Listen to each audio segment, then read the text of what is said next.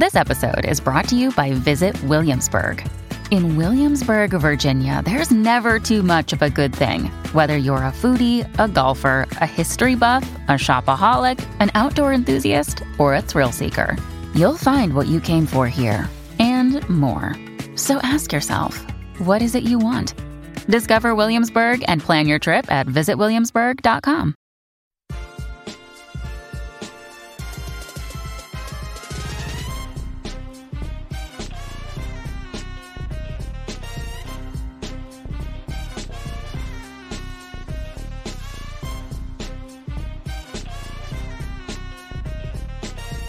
Hey, beloved, welcome to the Book of Sean. Thank you for tuning in tonight. Got an amazing show for you. My dear sister Tamika's here. We're going to talk about parenting. Yeah, being a parent ain't easy, okay? It's hard to be a parent. And those of us who are parents, we know that the journey is cumbersome. But sometimes when you're a parent, right, you can go a little too far, right? And let's all admit it. We've all done something as parents, and we probably said after the fact, went a little too far with that one.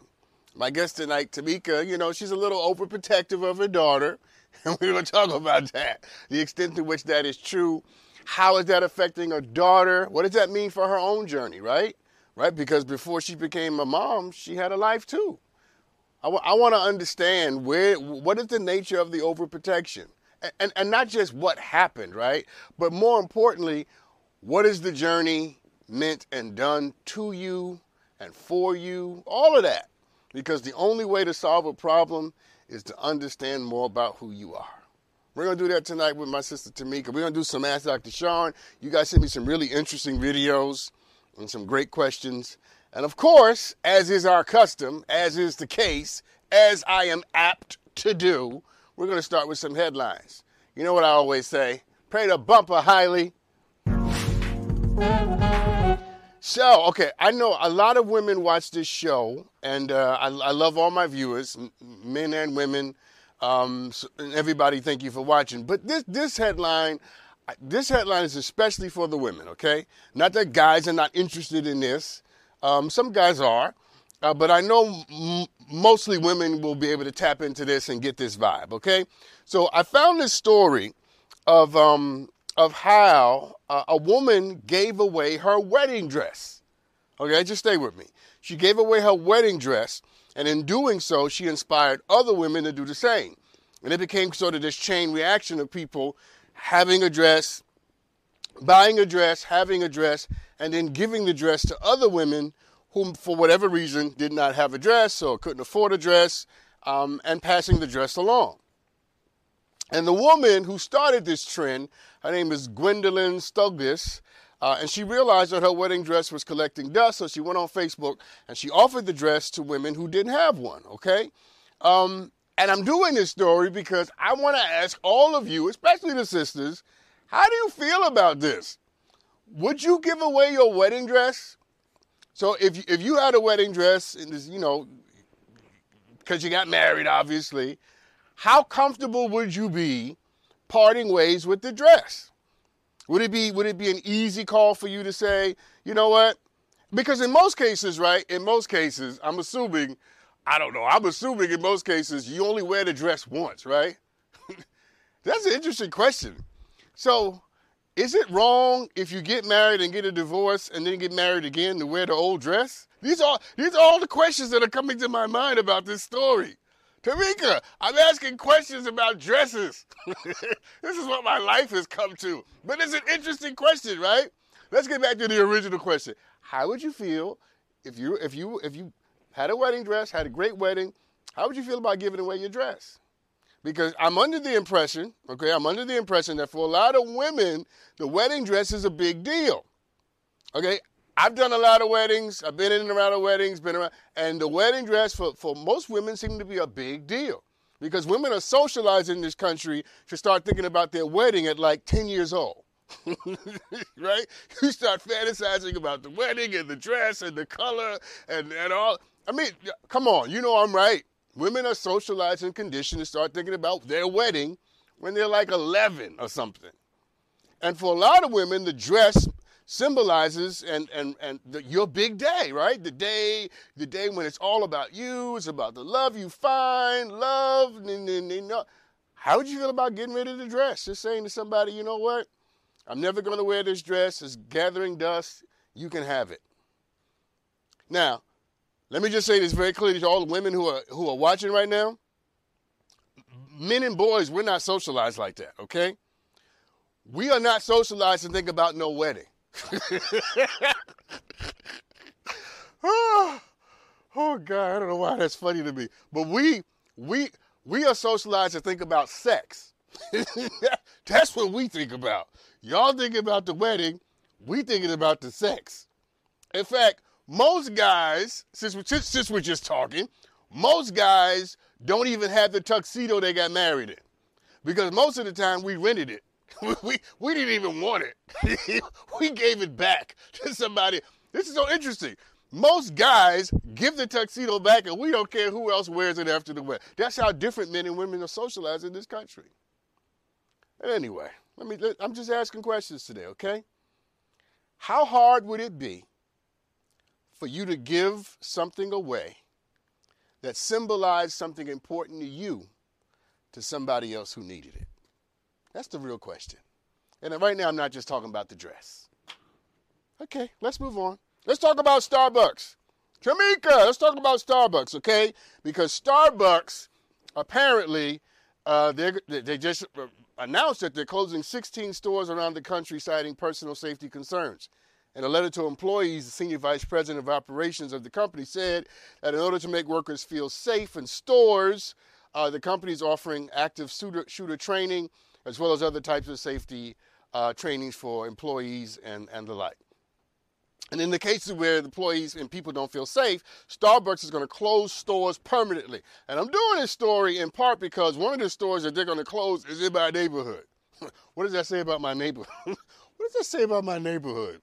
But one of the stores they're going to close, I live in Hollywood, so it's in Hollywood. And listen, when a national chain has to come out and say we're closing stores because people don't feel safe in the store, it says something about the times that we live in, doesn't it? You can tell a lot about the times that you live in when people are willing to close stores and lose money because it's not safe for people to go into the store. That's what Starbucks is doing. Starbucks is saying we'd rather not have these stores open and lose money than to be in certain communities where you have a lot of mental health concerns and issues. And that's really what's going on, right? We're living in a time where public safety is a real concern because mental health has deteriorated so much in this country. If you live in LA proper, you cannot walk around anywhere in LA proper, especially Hollywood, and not see people who are struggling with mental health. It is a constant and you really, and nowadays, because you can be mentally challenged and get a gun, you know what I'm saying? Why you think Starbucks is doing this? Because gun safety is not real safety in this country. Anybody can get a gun. You can have a record of having been committed in an institution and still get a gun in this country. And that's what we're dealing with. Huh?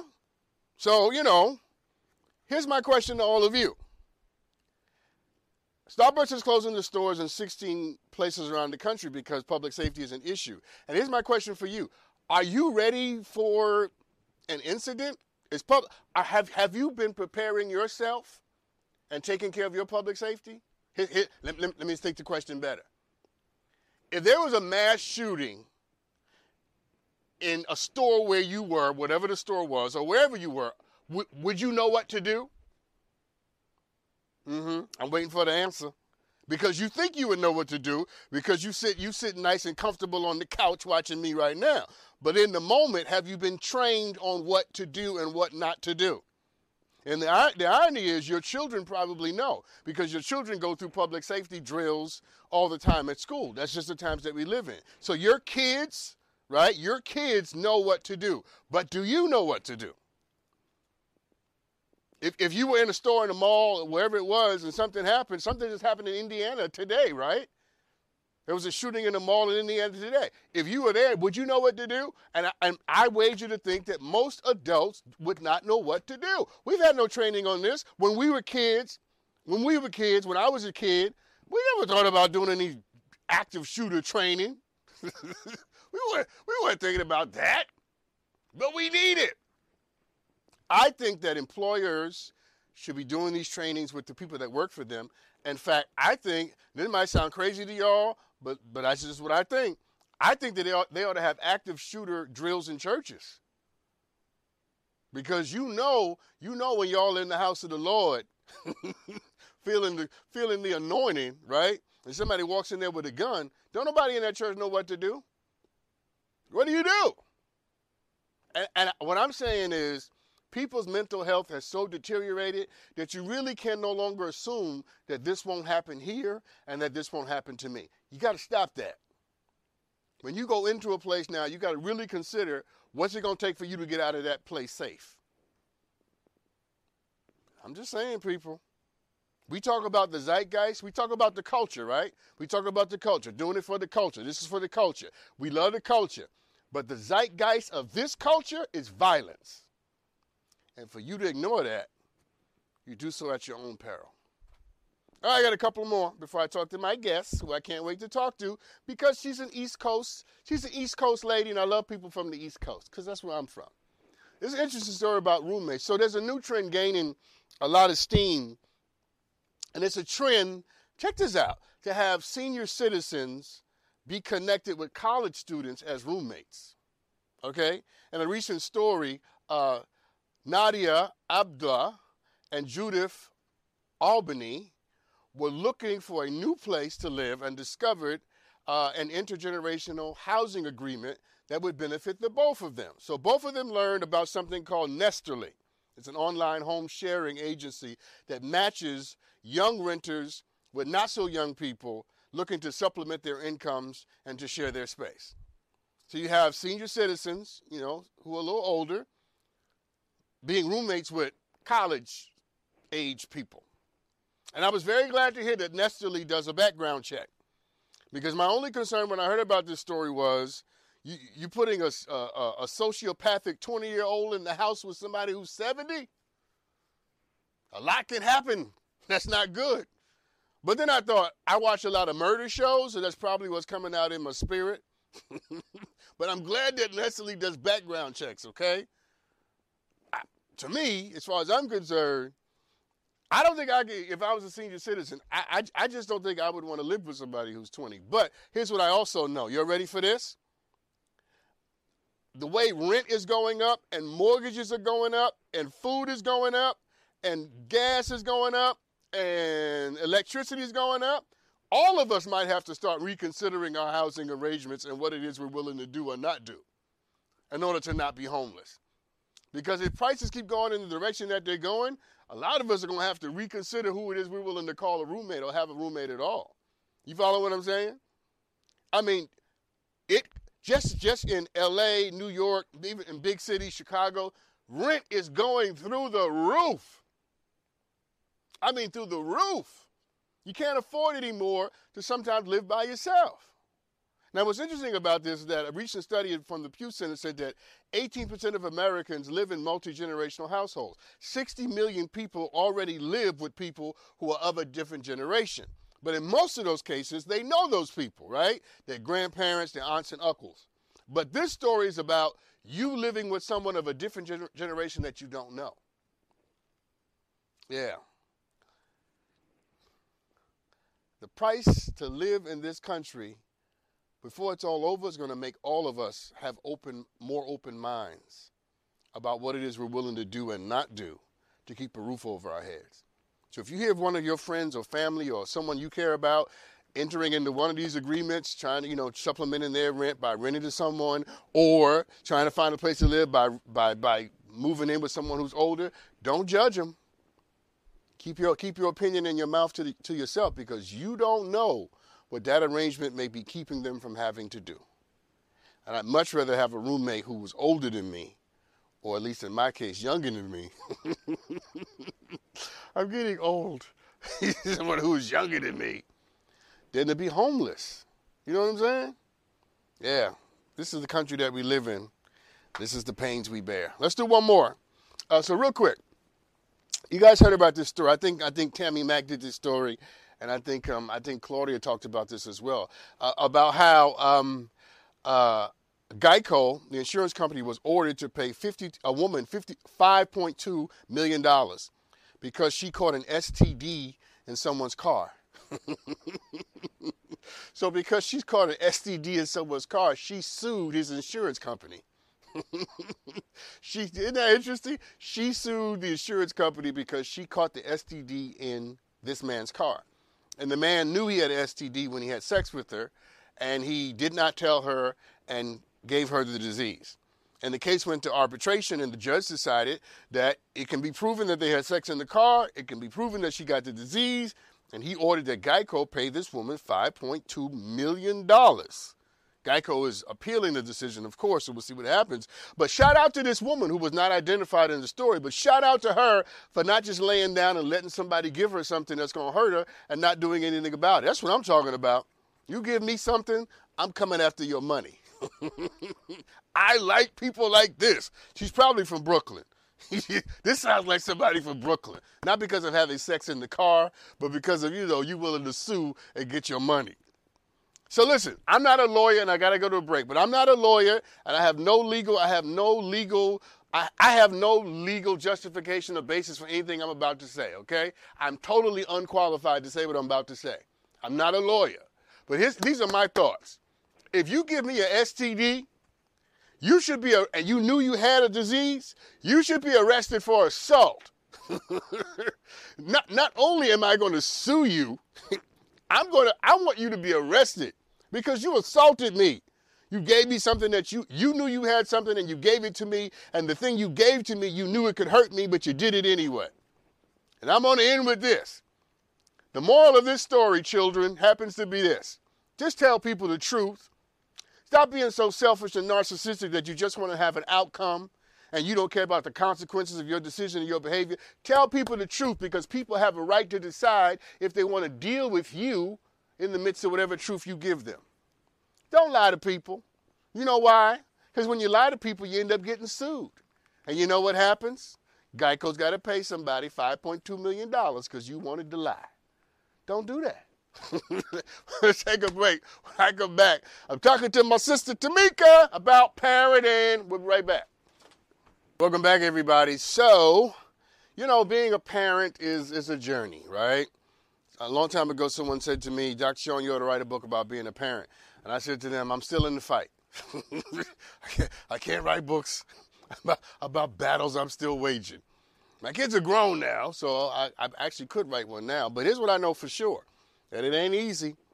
And it ain't easy not just because the kids are difficult or complicated or wonderful or cute. It ain't easy because a lot of our stuff comes into the mix, right? Could we all be honest as parents and just raise our hand and say that at some point in all of our parenting, some of what we were dealing with, some of who we were, came out into parenting? Yeah. Anyway, my guest tonight knows that journey, and she knows it from a place that is sincere and that is powerful. Welcome to the show tonight, Tamika Murphy. Hey, Tamika, how you doing? How you doing? I'm good. I love your smile. Thank you. Yeah, no, my pleasure. It's such an honor to have you. I'm looking forward to this conversation. I think you're going to be a blessing to a lot of people, but I'm also hoping to bless you tonight. Okay, if you let me, I'm gonna try to bless you tonight. Okay. I am open to receive. There you go. And you did your hands right, too. You must have been in church a few times. There you go. All right, so let's get right to it, because I know that I heard that you are an overprotective parent. That's why you're here, okay? Because you're an overprotective parent. Here's my question. When did it dawn on you that you might be a little too overprotective? So what happened that made you think that, you know what, I might be going a little too far? I wouldn't really say something happened in particular. It was just moments where I knew, because of my upbringing, I knew that I had already had the mindset to be overprotective.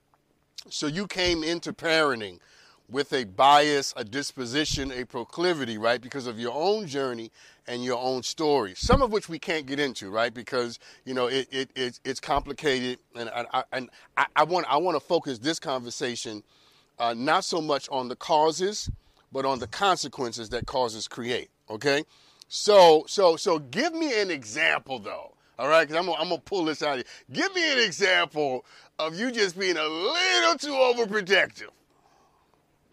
So with my daughter, so let's say that's probably when I was like, dang, my daughter is scared to tell me when she has to go to the bathroom, in public. So because she's familiar with my reaction of people, my reasoning behind her not wanting to be in public, going to the bathroom and things like that, she would literally come to me and say, Mommy, I know you don't want to hear this, and I'll say, you got to go to the bathroom, right? And she'll be like, yeah. She said, I don't want to make you mad or whatever. So and the reason behind that for me is why I know it's like, man, maybe I need to cool it a little bit, because for her scared to say I have to use the bathroom, which is such a natural thing, that comes from me. So if I'm understanding you correctly, because you want to protect her from crazy people, predators, whatever people do in public places, when she wants to go to the bathroom in public, your reaction to her is what? What do you say to her? Well, prior to even going into the facility or wherever we're going that has a public bathroom, I literally, how your parents talk and be like, don't touch nothing, don't do this. Mine is not necessarily like touching or wanting something in the store. It's like, we won't be going into this bathroom. I don't want you in the bathroom with other individuals or whatever, things like that. So she already knows the speech that comes from me. So yeah, that would be the reason. That's a bit much. That's a bit much. Yeah, That's a bit much. But what I like about you is that you are self-aware. You are aware of the fact that that's really your stuff coming out, right?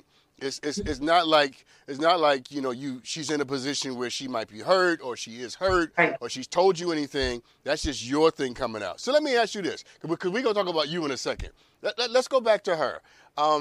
Generally speaking, not just with respect to the bathrooms, just generally speaking in the broadest sense, what are you afraid of as it relates to her, your daughter, being a parent? What's the fear? People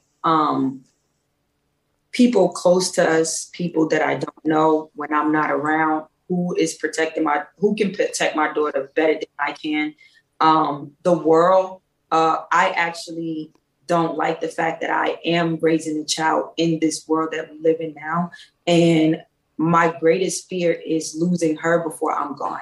So I try everything in my power to make sure that doesn't happen, which is a gift and a curse for her life right now. Wow. So you said a lot right there, okay? Because I got to tease my way through some of that. And probably the most interesting part is that I know you don't regret your daughter, so that's not what you're saying at all. But you do regret the world that she lives in.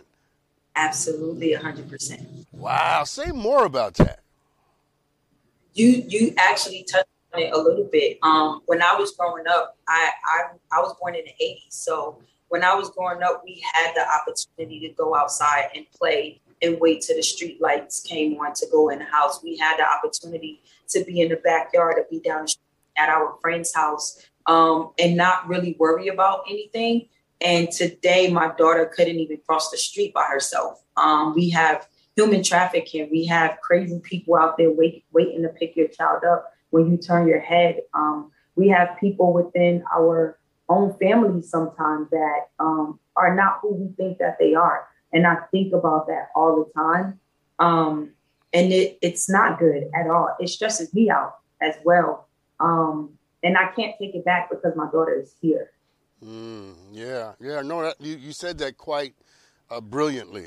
And I can feel the sentiment and the sincerity with which and by which you said that.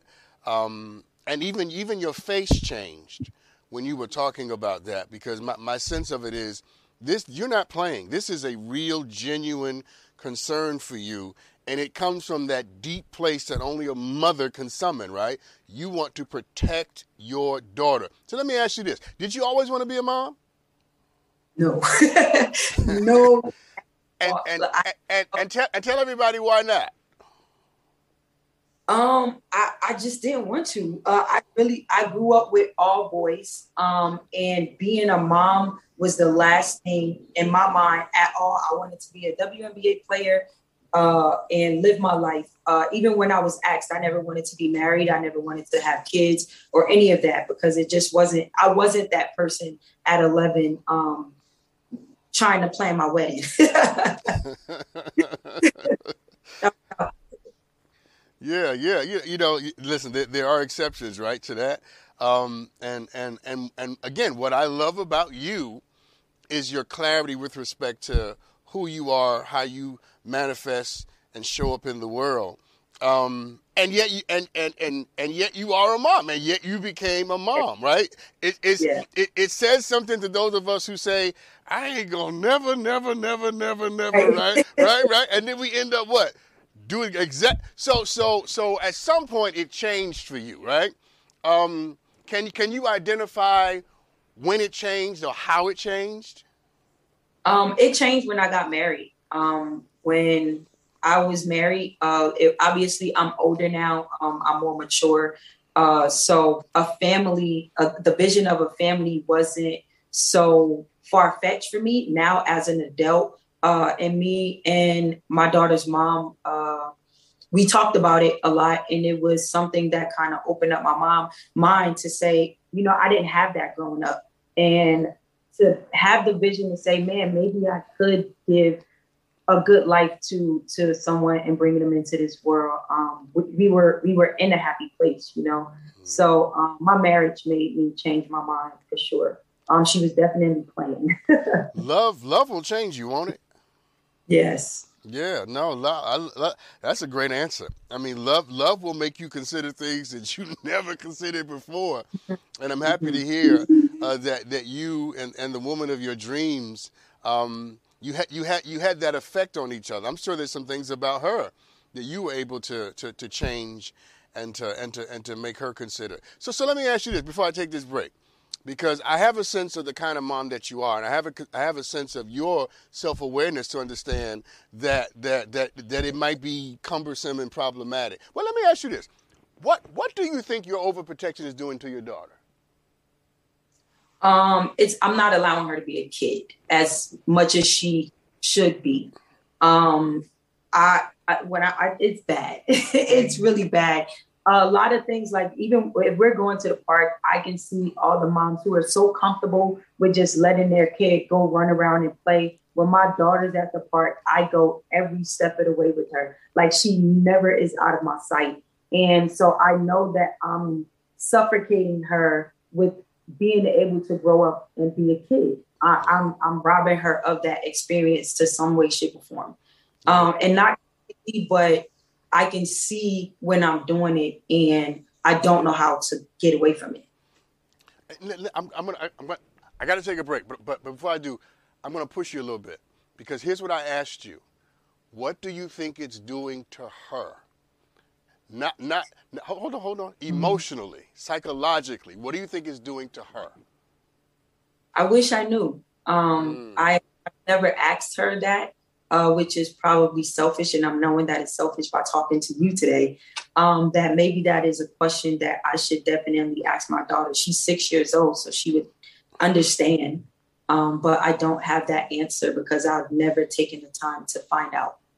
I just protecting her by any means necessary. Yeah, Tamika, I like you. I'm gonna tell you right now. I like your authenticity. I like your honesty. I like your self-awareness. We got to take a break, okay? When we come back, I want to talk to Tamika just a little bit about, and generally speaking, just some of her childhood trauma, because a lot of this grows out of her trauma, right? And I also want to say something to her that I think will give her a little illumination about this, all right? You don't want to go anywhere, because this is about to get deep and special that fast, all right? So let's do this break, and when we come back, we're going to peel back the onion right after this. Welcome back, everybody. I'm having an amazing conversation with Tamika tonight, and we're talking about parenting, but more specifically about the dangers that come along with living in a world where people are not always kind, not always safe, where real predators and real problems exist. Tamika, let me just say this to you. I find you tonight to be such an interesting, again, sincere spirit. Tell me, what kind of mom do you want to be?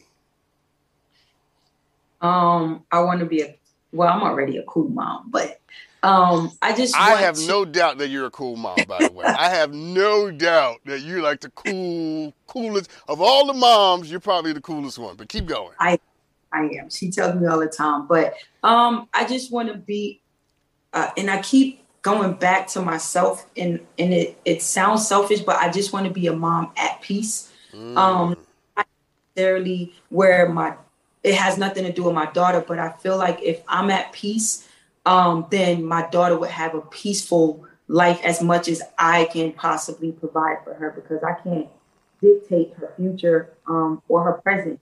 But if I can just have a peace of mind to know that everything will be okay to the best that we possibly can, I think I can let up a little bit.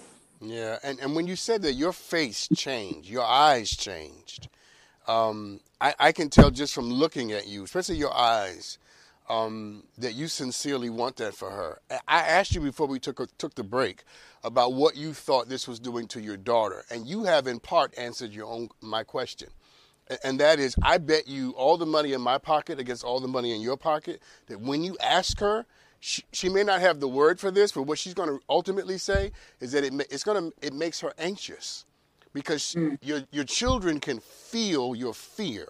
They can feel how we feel. And that energy that's created, right, by always being on guard, probably fills her with anxiety and with the absence of peace. So the peace that you want is probably the peace that's being denied to her. When I say that, what do you feel? I feel that you're probably telling the truth. And now by you talking, it just makes me kind of rewind back to days where I probably would have saw it, that where I was causing that to her. Has there ever been any examples or evidence in her to know that's what I was doing? So that's what kind of happened while you were talking. Yeah. Okay, so here's the thing that I've been waiting to say to you this entire conversation, okay? Okay? What would you say if I said to you that your overprotection of her is really you trying to protect the child in you? Trying to give you what you should have gotten a long time ago. Trying to protect you. If I said that to you, I see it in your eyes. What are you feeling right now? What's that? No, don't fight it. Give it to me. What's that? Because it's the truth, I guess. And I don't know if that's more personal. When I was 7, I tried to commit suicide from my traumas. And I believe like that day. It's all right. It's all right. You can handle this. I believe that day, that 7-year-old person kind of died. Like, and you know how they say like, you have like these two personalities, and one turns into a whole nother person trying to protect that inner, innocent, weak person. I feel like that day that happened, like, and I've had this conversation a lot where I would talk to my friends and be like, my 7-year-old self has been trying to come out and be a 7-year-old for so long. And I built this wall within myself to say that's never, like, that person will never come back out again. So, and my daughter's 6, and I'm having this conversation with you right now, which means the universe is telling me something. So you're absolutely right. And that's probably why I don't have the answers, and probably why I can't get past being this person, because I never even was able to heal my own 7-year-old self to actually grow into the person that God wanted me to be, I guess. So. It's so powerful what you just said and what you're doing right now. What would you say to the little girl in you? If she was here right now, looking at you, talking to you, what would you want to say to her, to the little girl in you, the 7-year-old?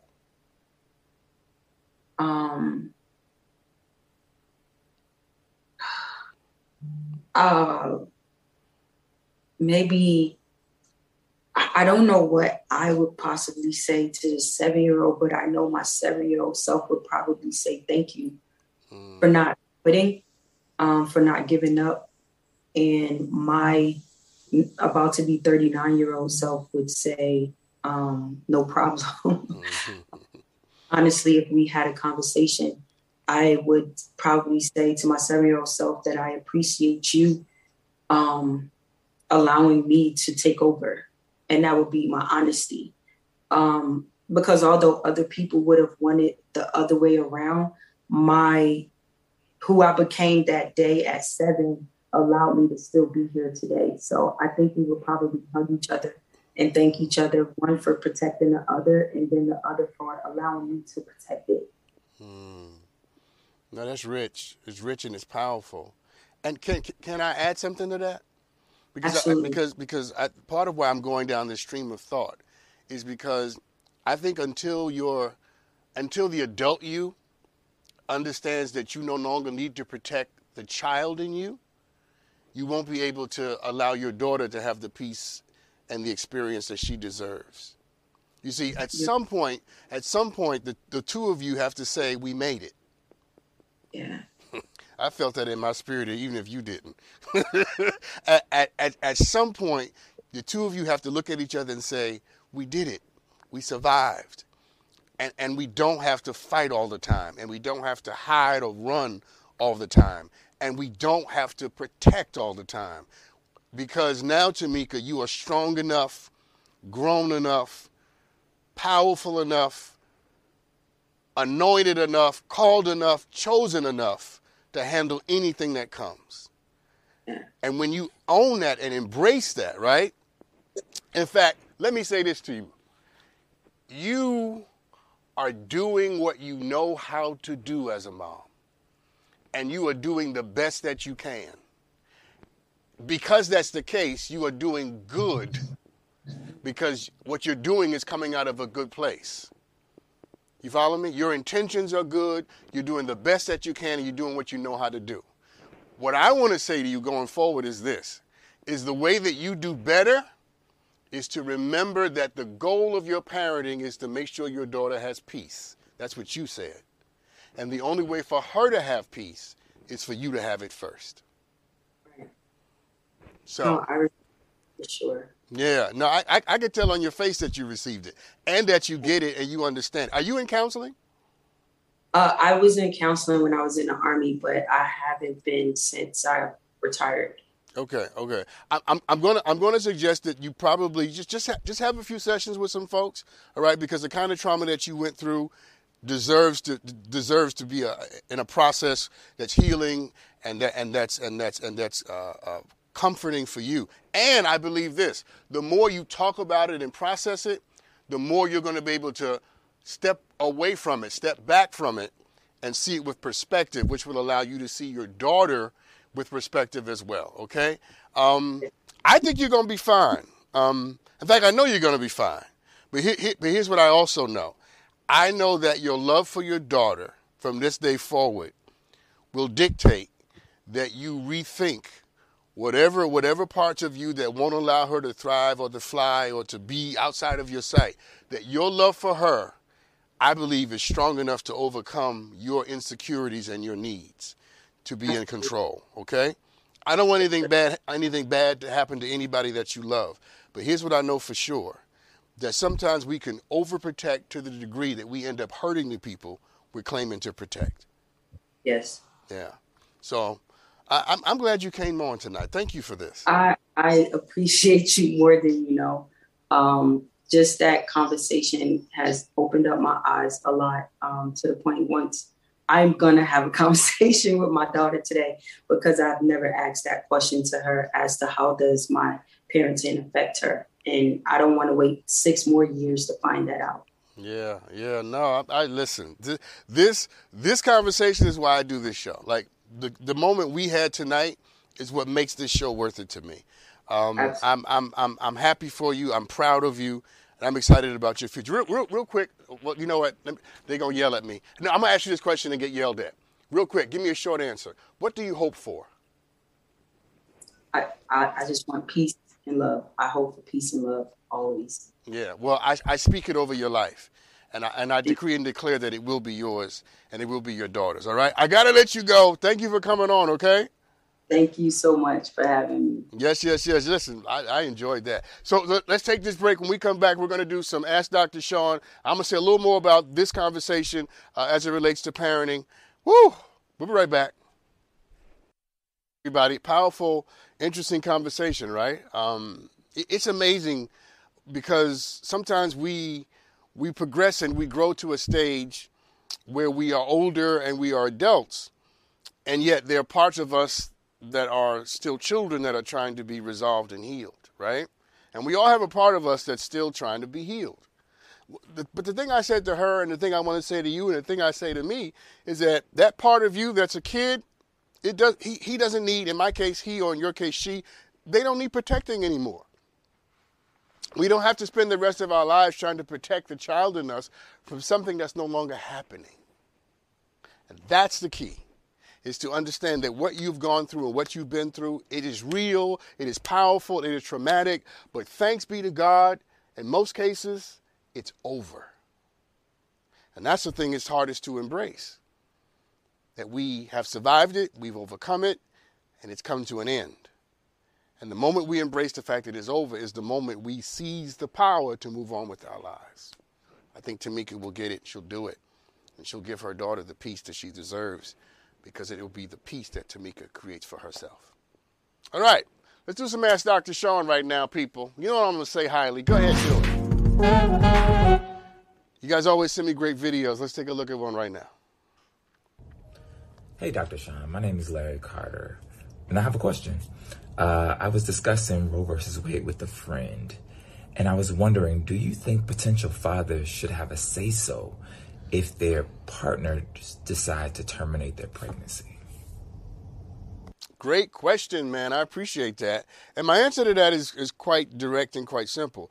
Yes, a dad should have a voice, right?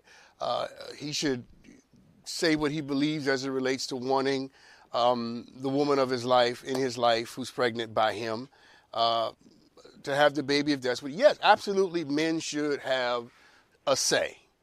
But men, we should also understand that it's not ultimately our decision, because the baby's not in our bodies. You get it? You get what I'm saying? Men should have a say because we are helping to produce half of the chromosomes for this kid, right? But we also have to understand that what we think and how we feel comes with limits. And the limit is that ultimately, when it's all said and done, at the end of the day, the sister is the one who has to carry this baby to term and deal with it and bear it and give birth to it. But here's the thing I think men need to understand as well. Let's say in the case that you're asking me, a woman doesn't want to have the baby, a man wants to have the baby. In that case, the man, all men, me, all men, we have to ask ourselves an important question. What kind of mom will she be if she has a baby that she didn't want to have? What kind of life will that kid have when he or she is raised by someone who didn't want him, but only had it because the man in her life talked her into doing it, or made her feel some sort of compunction to sort of have this baby? What kind of mom will that make her? Having something and giving birth to something you really don't want doesn't pretend to be something wonderful. And I quite frankly, I would not want to be born to anybody who didn't want me. Because newsflash, I was exactly born to someone who didn't want me. Left me in the garbage can. Because that's what happens when babies are born to people who don't want them. So yes, men should have a say, absolutely, 100%. Yeah, you should have a say. But we have to understand that there are limits to our influence in this. Because that baby is in that woman's body. And at the end of the day, it's her body. And she has a right and a responsibility to do what is in the best interest of her body, because her body belongs to her. It's an interesting question. I appreciate it. Let's take a break. We'll be right back with more Ask Dr. Sean right after this. Welcome back, everybody. Someone DM'd me a most interesting question. Here it is. My married pastor is having sex with a woman from our congregation. Since discovering this, it's hard for me to respect him, and I'm considering leaving his church. Am I overreacting, or should his actions rather have anything to do with me receiving the word of God from him? Well, I think both things can be true. You can be disgusted with his behavior and to some degree be overreacting a little bit. Here's what I mean by that. Your pastor's married and your pastor is having an affair with someone who's a member of his church. Red flags everywhere. Moral compromise run amok.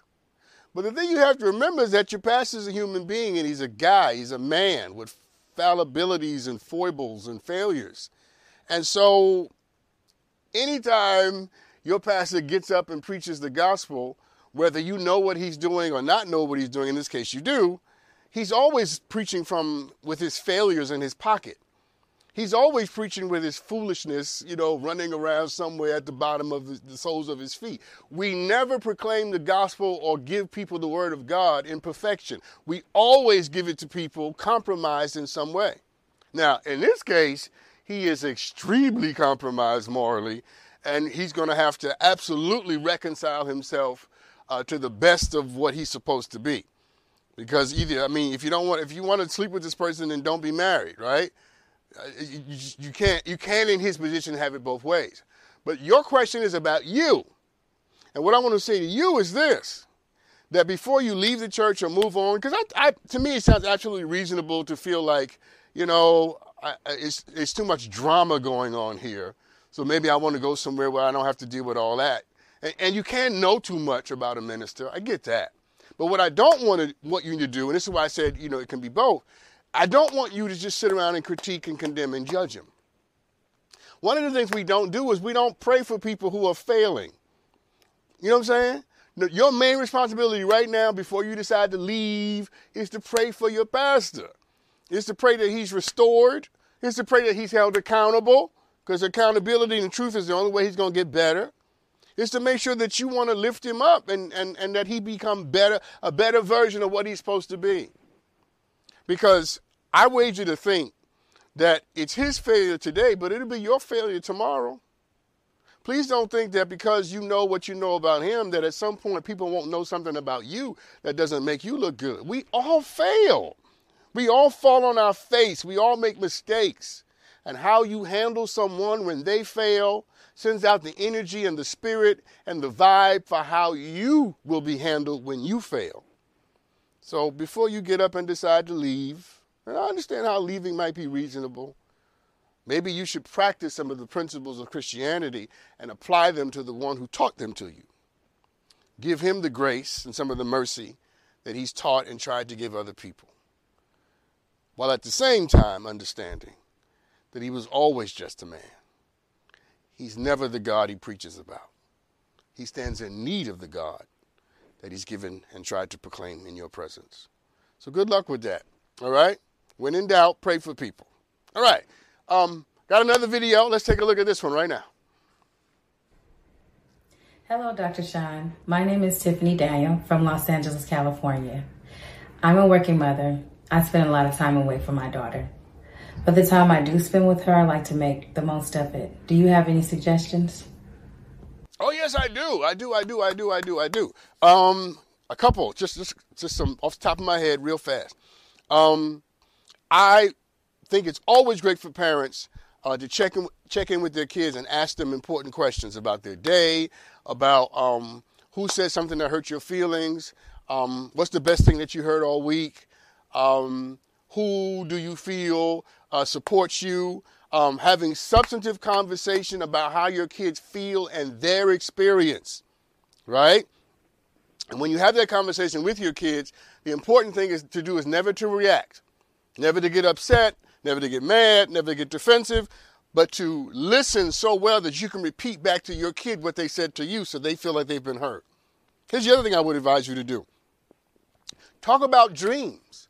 Allow your children to express their dreams, but also allow them to hear yours. Because we only learn how to dream big because we are around people who are dreaming big. And I would say have vision conversations with your daughter or with your child. Have vision conversations about what you want to do, what you want to accomplish, right? Here's one of the most important things you can do as a parent, and I did this with my kids all the time, is I taught them principles. I didn't just give them rules. You can't, you can't, you can't, you can't, you can't, you can't. I mean, because rules are made to be what? Say it. Broken, right? I gave my kids principles, things and values that I wanted them to live up to. In this house, we believe in compassion. Now, you listen, you can get an F, and I probably won't kill you. You can steal the car, and I'll still let you come home. But if you become a bully and you're mean, you got to find you somewhere else to live. Principles. As long as behavior, I can forgive, but character, non-negotiable. So I would say give your child principles. Things that say, if you don't tell your children what we believe and what we stand for as a family, they'll figure it out on their own. So tell them compassion and goodness and truth and love. This is what we stand for. What do you think about that? I'm assuming you have a daughter. I think I heard you say you had a daughter. Ask her what love is. Huh? We never teach our kids how to date. We never teach them how to fall in love. We need to do that. These are all important conversations we need to have. Thank you for that question. It's a great question. 2 really great questions. Well, 3 really great questions. Listen, everybody, thank you for tuning in. I love my guest tonight. I love the journey she's on. I love the journey that you're on, okay? I promise you, if you keep going, you're going to be all right. Every part in you that needs to be healed will be healed before it's all over. Trust life. Trust the God that gave us life, all right? Thank you for tuning in tonight. I will see you real soon. You guys be good to each other.